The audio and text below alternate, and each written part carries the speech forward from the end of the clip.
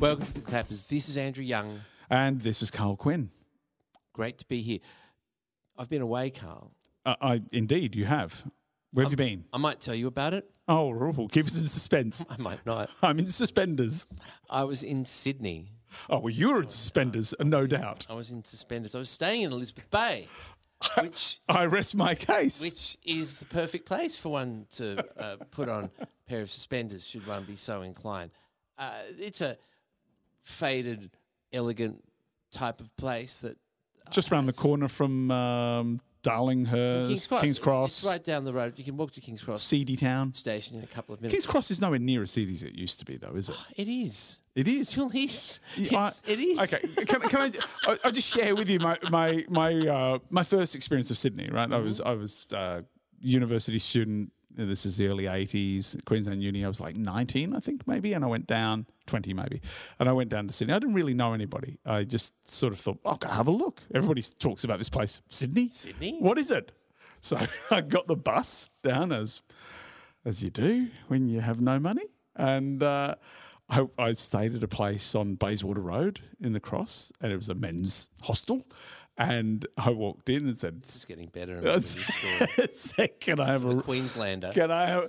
Can I have a room, please?" And they went, "Yeah, you can have it for $10 a night if you want it on your own, or $7 if you want to share." How many were you sharing with? Hey, just one. I couldn't guarantee Because you were a the species, but it was just frugal only one youth. other. A frugal youth. What did I I say, splashed out. that's I $3? splashed out on the 10. Oh, you did? Oh, You yeah. did? Yeah. I thought if I'm going to be sleeping amidst the smell of piss and other stench, I want it to be my own, nobody else's. Fair enough. And you've stuck with that ever since, haven't you? Mostly so. Yes.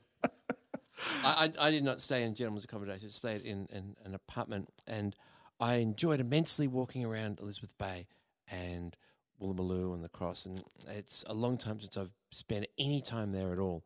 And Paul Keating lives in Elizabeth Bay, doesn't he? I think. I don't know where he lives. I think so. I thought he lived in Woollahra, but then John Laws used to live in Woollahra, but now John Laws lives in Woolloomooloo Oh. with Russell Crowe. I didn't know they were together. Yes. They are owners of apartments in the Finger Wharf development, the aptly named Finger Wharf development down there in Woolloomooloo. And you can walk to the art gallery, which is where I went, Right, of course. but not for the reasons that you might think. To see art. Yes, I didn't go for that reason. Of course, So you gave the gallery the finger. as I was there, I thought I'd pop in and see some Grace Cossington-Smith, some Grace Cowley, some Grace Crowley, I think, some Dorrit Black, some Margaret Prestons. They've got a lovely selection there on the first floor. They had some exhibitions. I just didn't want to go. What I wanted to do, I wanted to use the men's room. I wanted to dump a whole lot of stuff that I was carrying. I had a few bags. In the men's room. Didn't even left them at the coat check room. I wanted to sit and read my magazine for a little while on the bench out the front in the sun while I was waiting for some people for a luncheon date. You were a walking, talking Jeffrey Smart painting, really, weren't you? Just a speck against this. I did walk beside the Carl Expressway. Everyone knows Jeffrey Smart's painting, the Carl Expressway, used for the UQP published novel, David book Malouf. of short stories. No, Fat Man in History, Peter Carey. Oh, that's right. Yeah. So, if you're ever in Sydney and you need to dump your stuff, you need to use the facilities or dump your stuff, then why not visit the New South Wales Art Gallery? But I tell you something, I did go somewhere and actually went in, and I got to go to a section that I've not been to before. This is the Sydney Maritime Museum, Right. Okay, which is free. Is this in Darling Harbour? Darling Harbour. Yeah. I walked past it a week or so ago. You can walk across the Piermont Bridge, which still, while not admitting any maritime traffic, will swing open just to show you that it can. Really? As it did when I was attempting to. As you were halfway across. I was halfway across. And I Did you end up in the I drink? did not. I stopped. They had a helpful fella there warning people to stop walking, and it swung open, and then it swung back, and it did a couple more times. How fortunate for you that for once you listened to somebody. I know. I did have, but when I feel like I'm in a foreign country when I'm in Sydney, I do feel unfamiliar with the place that 28 years ago, I think, was still my home. We spoke last week about Maiden. Not Yes. last week, a couple Recently, of weeks back, we yeah. spoke about Maiden. The documentary. About a group of women who were in the Whitbread yacht race. And I mentioned to you Australian yachtswoman Kay Cotty, who I think in 88 or so solo around the world. They have her boat there. They have a boat in the main shed at the Maritime Museum that you can go and have a look at. And it's very small. Of course, it's about 33 feet, I think. And there was an explainer there. You know, you often get these volunteer explainers at museums. All he was interested in telling us about her voyage, which was pretty momentous. Yeah, of course. Right? Yes. Solo yachtswoman, was all the domestical things that she had to do. She's on her own. She had to do her own washing, really. She had to open her own tins. She ate mainly out of tins. She had to do all her own cooking as well. I was... My God, she sailed around the world, and you're telling us about her ablutions, her laundry, her cooking. Well, And at the stove, he demonstrated how she could stand at the stove and do her cooking aided by a strap which would keep her upright should any rough and tumble, which of course you would expect on the seven seas, occur. Nothing about her skills as a yachtswoman or about what. Which I find particularly interesting, is an array of ropes that control everything that run along the top of the cabin. So you can, and have to, be in the one, you can control the whole boat by standing still.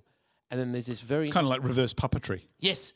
There's a very interesting blade that comes down on a swivel that hooks into the steering wheel so that it can self-steer following the wind. And... things like that, I think, are interesting. Not that she had to do her own cooking. I'm guessing that you're going, reducing this amazing feat to this like stereotypical. No. The woman's domestic duties kind of thing. Think that if you will. Well, Think that if you will. Subtext. I think that's go right ahead. Yeah. I would say that I'm at least as interested in that as I am in the mechanics of how you sail a boat. Yes. I'm interested in both. Yes. Right? I would want to know how do you do your washing when you're at sea for 3 months on your own or whatever, 6 months, however long it is. Big tanks of fresh water that I'm not asking you to tell me. Yes, you are. That I don't think she used. She used for drinking. In days of yore, sailors would wash their clothes in salt water. Right. Because fresh water nice being and so crusty. precious. Very crusty. Something I will tell you, because you've shown that you want to know, is that... Oh, dear God, why did I say that? There are these things called gimbals, which act as a way of keeping things flat and upright. Gimbal is basically a ball hinge, isn't it? Yeah. And you have various trays and things on that so that regardless of the tossing and turning, your saucepans and your teapots and so on could remain in their stable position, enabling you to cook or eat or... I bet she probably did some cleaning too while she was at it. Did a bit of ironing. Ironing the curtains. The curtains were very crisp. Starching the collars. Yep. Don't need to do that. You just dip them in the ocean water. You don't need to starch the collars. But it was. I'm quite surprised. I didn't expect to. Wasn't even thinking about that. The thing that I really liked though was they have in Shed 7, which is as far away as you can get from the main museum, all these beautiful handcrafted timber boats of. One's not much bigger. You're talking about miniatures? Yeah. No. Real life sailing boats. Right. From maybe the last sort of early part of the 20th century to now that were owned by various sailing clubs. And there was I won't say craze, but sailing was very popular and made affordable by various means of department stores offering lay-bys on rigging and sails and things like that. And also the boats themselves being manufactured in a way to be very simple that a child could sail them because they were. So we're talking like tiny little laser. Boats, all made out of timber. Yeah, and they are the most beautiful things to look at. And if you're surreptitious, touch. I think you can still sail on these things down on Albert Park Lake. I think. Oh, they have some down there. Yeah. And I think. Don't know if they're free. I think probably not free, but I think you can just rock up and go. Yeah. I mean, the yachting clubs all around the bay, which you'd be familiar with. I've never done it, but I know people who have. You can basically just go up and say, "I want to sail. I want to have a try," and what they want. And you basically you go on and you become crew. You go out and sail with somebody, and they have little races midweek, and I've never done that. I should do that. Because I've reached the limit of my knowledge of the sea without actually going on it. Yeah, right. And At some point, you've got to bite the bullet. I'm not afraid. It's just hard to fit in. And that's where we differ. Yes. I'm terrified. So there's a lot to see that's free, but if you want to pay, you can go aboard submarines and decommissioned cruisers and battleships and things. You could really make a day of just being at the Maritime Museum. I found that in the past, I might have mentioned to you, after 4 hours, my companions become listless and irritable and tired for some reason. I'm just really getting going after 4 hours in a maritime museum. You go to Greenwich, you're going to need 4 days easy to go through everything that they've got in the Maritime Museum in Everybody Greenwich. has their tolerance for museums, right? Yes, so except me. Years ago, when my wife was, we hadn't been together for all that long. She was still doing guidebooks for Lonely Planet, right? Okay. And we're in France. We're in Nice. Nice. No, Nice. And we went to the Matisse Museum, an amazing collection full of works by Matisse, funnily enough.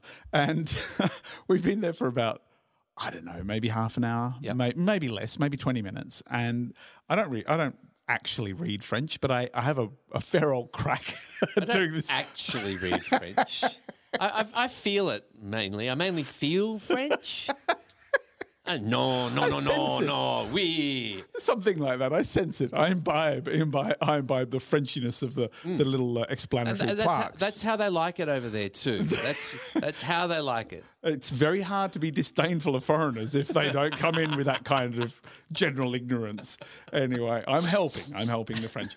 And so I'm standing in front of these plaques and I'm trying to make sense of, yellow sunflowers with, blue umbrella or whatever it is on the wall, and I'm doing my because very helpfully they don't actually translate into English, so I'm having a go at this. Those French bastards. They're so French, and unlike our galleries where everything is in French as well as English and German and Chinese and Japanese. Yeah. Actually, probably is in some foreign languages. It's a text fest. Anyway, so we're there and I'm taking my time, basically, is where I'm going, as I am with this anecdote. And what a surprise. For the first time, instead of being succinct and to the point, you've taken us around the houses, through the bushes, over the hedges. It's not the destination, Andrew, it's the journey. And what a journey. What a journey this has been. Thank you for listening to the last episode of The Clappers. My name's Andrew Young. Anyway, my wife suddenly appears at my shoulder and says, "Can we go now?" And I say, "We've only just got here." She says, I don't have time to hang around in museums. I've got pensions to go to and crappy cafes opposite railway stations. And of course, she didn't actually put it in those terms, but that's really. But I used to read those Lonely Planet books, and I would see this is just a crappy railway cafe. Don't bother going. And can I just say that so much of the work of doing an update on one of those books is going to really crappy places and basically checking that they're still open, and the details are still accurate, and then you move on. Yeah. Right? Yeah. And so on our first day on the job together, we decided not to be on the job together for the sake of our relationship. No, that's a good idea. Best decision That's ever. a good idea because I want to be in the museum. I don't want to leave the museum until I've seen every I want to single teach myself part French of the museum. by spending That's how you'll do days in front of plaques in a museum. That's how you do it. And like I say, the French like it that way. Andrew, I want to flag with you a show on Netflix that I've just finished watching that was kind of fun. And one of its great virtues, unlike my story, then short. It's entertaining. It's short. Well, that too. It's entertaining, funny, and short. I mean, it's got 3 things that I was unable to bring to the table there. It's called Living with Yourself. Mustard. Paul Rudd, you're keen. And it's funny every time. I can't believe every time I say something about mustard and you say, you're keen, it's still funny. I can't believe it. It's funny in 2 ways. The first way is that there is a phrase in the English language, if somebody's keen, they're keen as mustard. But then the other funny way is that there's a brand of mustard called Keen's. I'm thinking it's funny on 2 levels. I'm thinking it's actually only funny on 1 level, and the reason the saying exists is because of the brand. Oh, I don't know. I think it's that little etymological research could be in order here. The horse there, my friend. You notice that I also have a mustard-coloured spoffle. Let's move right on. Go with my trousers. So, anyway. Yeah. Living with Yourself. Funny. Paul Rudd. Yep. Right. Plays Miles, and he plays Miles. Okay, he's a guy. He works as an advertising copywriter, effectively, a branding agency. He's in a marriage with this lovely woman played by how do you pronounce it? Aileen B or Aisling B? I'm going to say Aileen B because I suspect it's Gaelic for Aileen, Irish actress, and she's called Kate in this. They're trying to have a kid, but they've kind of lost the mojo, I guess. It's been dragging on for a long time. Yep. There's talk about going to a fertility clinic. He keeps not turning up for his appointments because he doesn't want to deal with the fact that he might not have the goods. This ties us in with one of the last things we spoke about. And basically he's in this kind of rut. Yeah. He's in a rut. And he he's supposed to do a brand presentation at work, and he goes in, he stands up and he says, I got nothing. And it's kind of like that's where he's at in his life. Yep. And then he gets talking to this colleague who's suddenly all a sparkle. And it turns out he's been to this secret spa and had this treatment. Speed. Even better. And he woke up the next morning feeling much better than after Speed. And he is he's a new man. Mm-hmm. Turns out he's literally a new man. Seconds. John Frankenheimer. Cloning. Yeah. Hand over $50,000. Yep. And there's a new you. Great. Right? Except you don't realise it's a new you. Mm-hmm. You just go, I feel fantastic. I don't know how this has worked, but I feel fantastic. Yep. Except that it goes horribly wrong. I can see that it old Miles, and it's the first shot. It's the first shot of the series, so I'm not really giving away too much. This is, I don't know if you can have a spoiler when it's describing the first scene.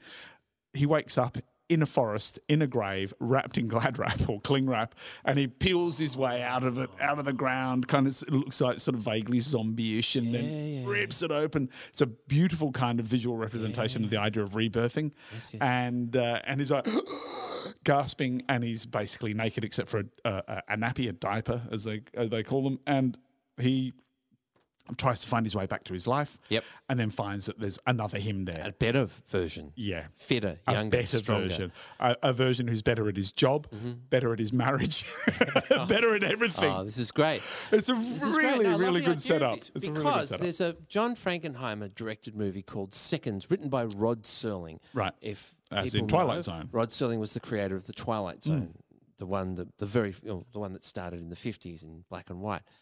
It has a similar premise. Right. People become rejuvenated. Old people become rejuvenated and made young, and it does go horrible. And it's suspenseful and exciting. It has Rock Hudson in it, and it's the best thing that Rock Hudson did, and it's gripping. And I could almost say that I own my own copy of it, except You lent it to someone? No, I went.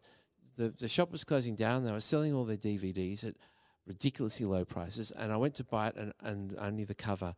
Couldn't find the disc. Oh no! Only the cover, and I don't. But you took it anyway. I think I did.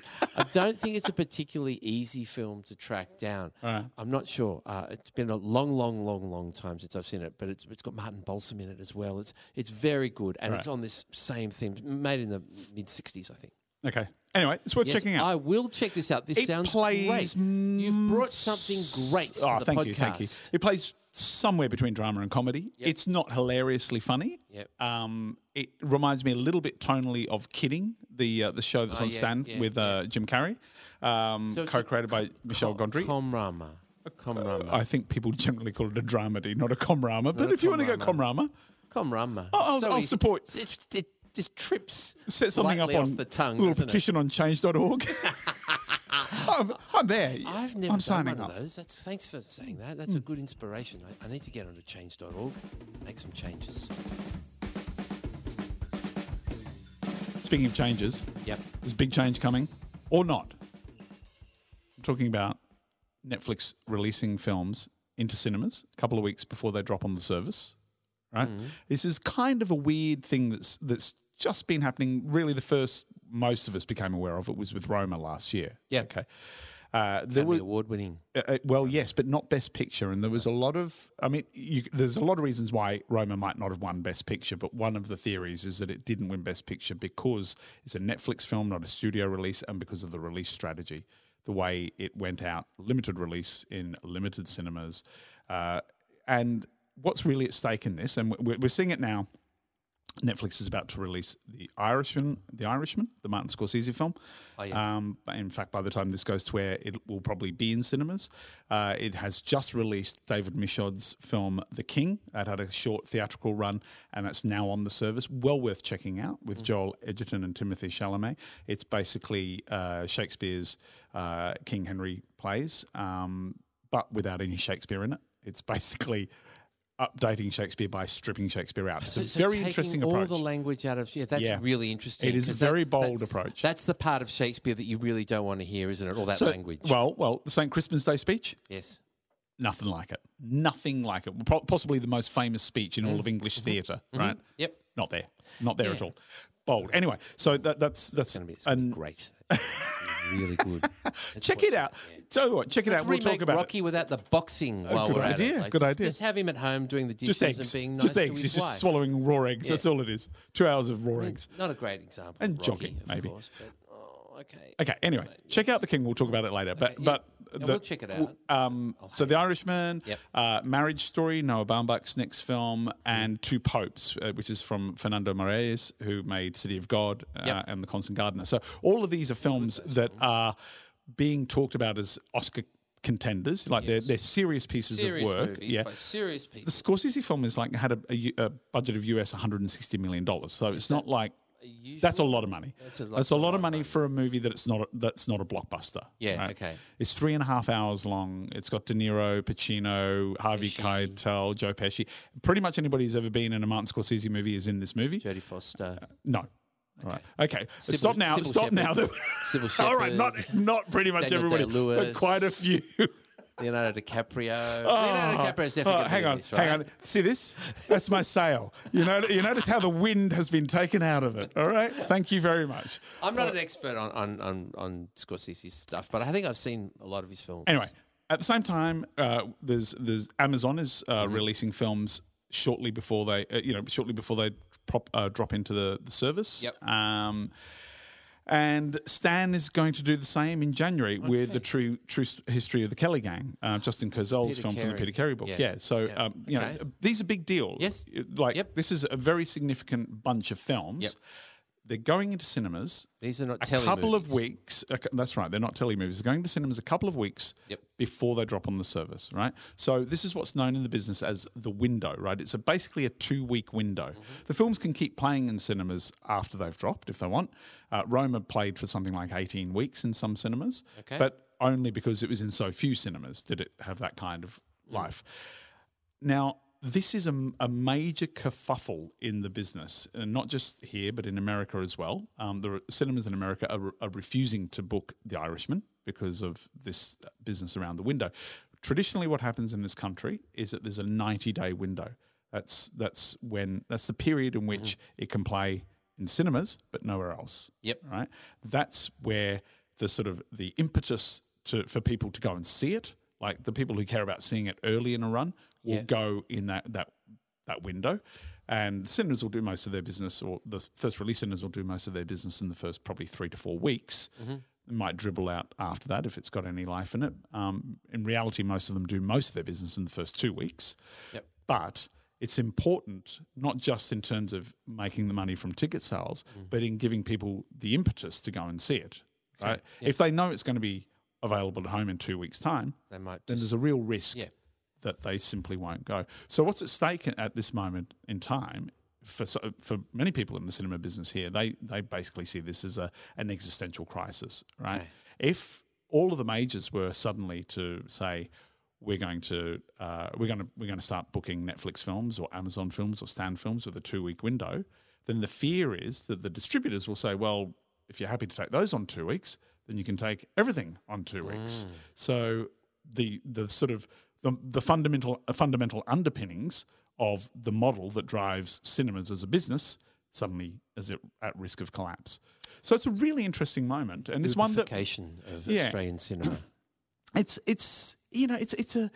a difficult thing because at some level I kind of think, great, if I want to see it on the big screen, I can see it on the big screen, and if I'm in two minds, I'll just I can see it at home, Yeah.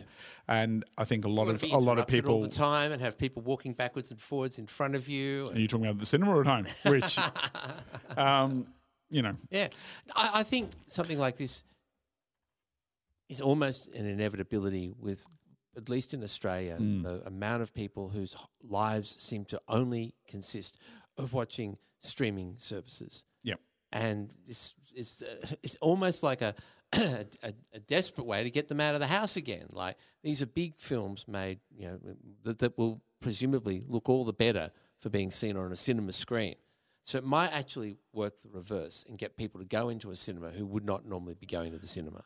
Yeah. It might not. Well- we're a lazy nation, and so we love the sofa. We love our televisions, and they get smarter and smarter, which means we have to do less and less ourselves. Yep. So there's every Well, the screens get bigger and bigger, and the sound systems become, more comprehensive and integrated. I mean, the sort of the quality of what you can get at home is pretty good. Yeah, it these is. days. I agree. And the challenges in getting people to leave home, Yep. to leave the ease of consuming at home, and one of the drivers to getting them is like you can see it now instead of in 3 months' time. Exactly. But once that disappears, then you do have to query how viable cinemas become or remain in that scenario. So it's like I say, it's an interesting moment, and it is one that I think a lot of people have probably only begun to register that this is happening, because not everybody is alert to the fact that The Irishman is going to crop up for 2 weeks and then it's going to be on. Well, I reckon I probably know less about what's going on in the world of cinema than the average person.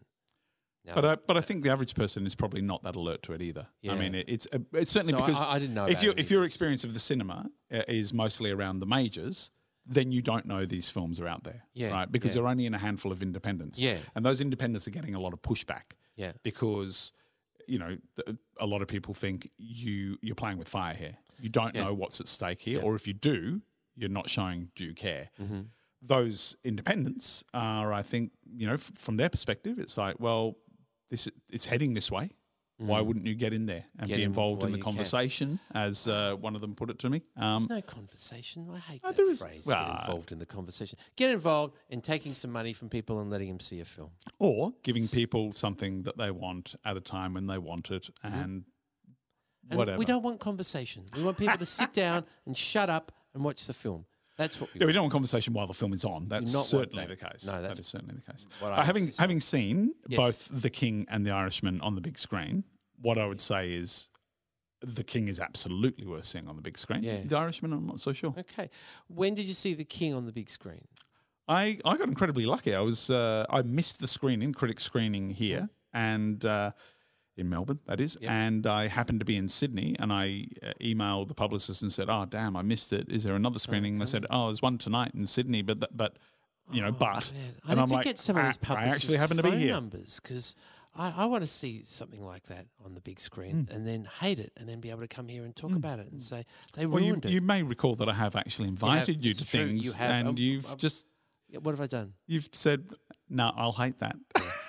I'm not going." Yeah, that might be true.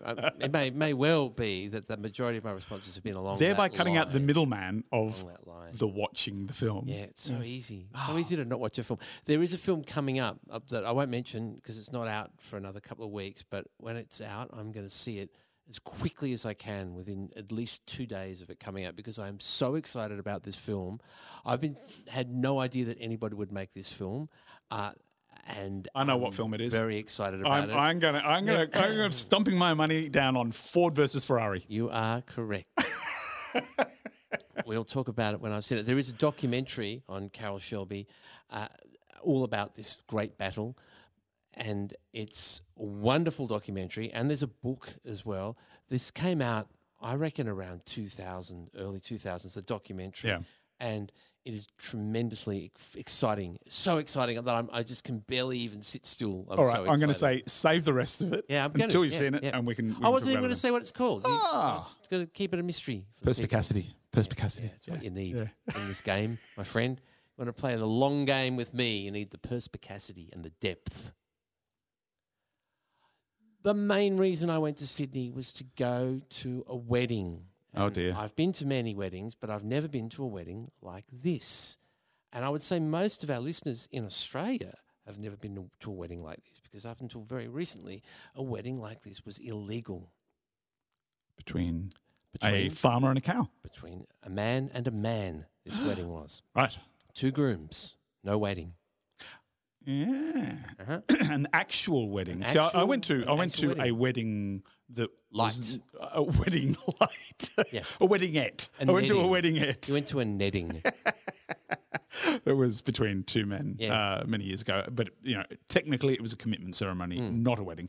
They had a celebrant, they had a ceremony, they did all the things that you do, but it was no legal status. Status, which this relationship now does as husband and husband. And it was great. It was mainly men, but no children, which is one thing that's unusual because most weddings are full of children. And it was a very brisk, well-run event, which I love. The speeches were non-existent, and both grooms made a very short acknowledgement. Thank you to everybody who came. The usual type of thing. Boom, that was it. The longest part was probably the 5 steps that one of the groom's brothers had to take to hand over the rings. Like, it was wonderful. And I've used that word a lot. One other thing I forgot I wanted to talk about. Oh, good. Okay. Well, Andrew, I went to a gig. No, I'm glad. I've been to gigs. Yeah. I don't tell you about most of them because... I know.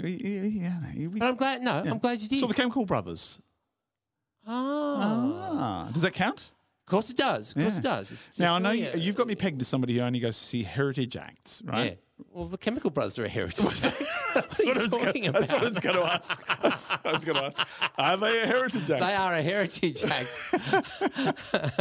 When did I first start listening to them? In the mid-90s, probably. So only if you were a very early adopter, which you might have been. I mean, the first album was, I think, 94. So, yeah, that's possible. Yeah. About 95 is when I first listened to them. Yeah. Dig Your Own Hole was probably the one that really broke them in 97. But yeah, anyway, they're 9 albums in. Yep. Unbelievably. They're drummers. They started out as drummers. Did they? Chemical Brothers, yes. Right, okay. Well, they seem to have progressed quite nicely. Thank you very much. Did they have any drums on stage, or weren't they allowed? They weren't allowed. No drums. No drums inside. So basically, I mean, I don't know if you've ever seen them live. No. I saw them, I think early 2000s at the Metro, I think it was. I saw them. And they were great. And this was at Melbourne Arena. Not the most fabulous venue, I'd have to say. Kind of. What's Melbourne Arena? Well, it used to be called Hisense. It was formerly Hisense, right, yeah. So it's, I think, full capacity. It's basically for tennis. Well, it's a multi-function venue, but, they use it for tennis a lot. A multifunction polis, that's right, an MFP. Whatever happened to that term, hey? What a great idea. Yeah, it was a great idea. Let's have another one. Let's build cities where lots of different things happen. Whoa, that's the future. Anyway. But in the middle of nowhere. In the middle of nowhere. So the Chemical Brothers, who were playing effectively in the middle of nowhere in this stadium, this shed, I thought the sound was a bit so-so, but my God, the visuals were incredible. This was the best looking show I've ever seen, I think. It was really incredible. So much is about the video work, the screen work behind them. Oh, okay, right. I mean, Tom and Ed basically stand at their consoles and twiddle dials, right? That's the show. They are not the focal point. They can't be the focal point because of the nature of what they do. It's not interesting to watch. Although, Ed does get out there and sort of gee the crowd up a little bit, which makes you wonder how much of this is actually necessary, this knob twiddling. But anyway. There are a lot of DJs who are earning a huge amount of money doing pretend DJing. Yeah. Yes, indeed. Anyway, so the visuals are incredible, absolutely amazing, and they're done by a couple of 2 guys in the UK, Marcus Lyle and Adam Smith, I think they're called, and they've been working with them for 25 years. Okay, and they have got it down to a fine art. This show had bits of film clips, but mostly it was specially curated for the show. A lot of sort of dancers in the wackiest costumes, absolutely bizarre costumes. There was a sequence, and this is from a film clip, the sequence that basically looks like a 1960s Japanese anime robot kind of, Astro Boy kind of thing, but in real with live action figures. There were 2 giant toy robots that came out on stage, which was a kind of borderline Spinal Tap moment. Yeah, of but course. lasers shooting out of their eyes. These robots pretend walking through the air. There were these giant balloons that popped down, and people sort of bouncing them around for ages. And yeah, it was just like, it was visually so much fun. It was great. Musically, it had great moments, and it had moments that I thought were a little bit flat. Okay. But and they didn't play Out of Control, which is probably my favourite Chemical Brothers track. But yeah, it's a shame when you're looking forward to a song. but they played lots of other stuff that was great. They did play Block Rockin' Beats, which they had to play. It was the final song of the main set. The place went off, as the kids say. Well, yeah, speaking of the kids, was it a heritage type age group as Yeah, it was well? fair spread. There were I would say there were people in their early 20s, certainly, and there were certainly people quite a bit older, In their 60s. probably 50s. I'd say late 40s to early 50s. I'd be thinking, yeah. It's interesting to see. It's kind of like they still play festivals. They still play dance festivals and sort of, I guess, indie festivals, and they would have a young audience, unquestionably. But they also have that audience that first saw them 25 years ago, and it's kind of nice seeing a spread of age groups. I reckon it's nice to be able to get out. You've been going to more concerts than me. I'm glad to hear. I'm going to another one this weekend. Oh, yeah? I'm going to 2 more this weekend, actually. Okay, really? Both heritage. I'm going to say without question. Okay. Boom, boom. Don't tell us now. Let's talk about. We'll talk about time. them after I've seen them. Okay. Thank you for listening to the Clappers. We encourage you to go to the Facebook page. I'm going to put a little clip up of Frankenheimer's seconds so you can see what I mean, because it's exciting. And you can like us. You can listen to us on any way that you get your podcasts. And please spread the love. Tell people that you like the Clappers.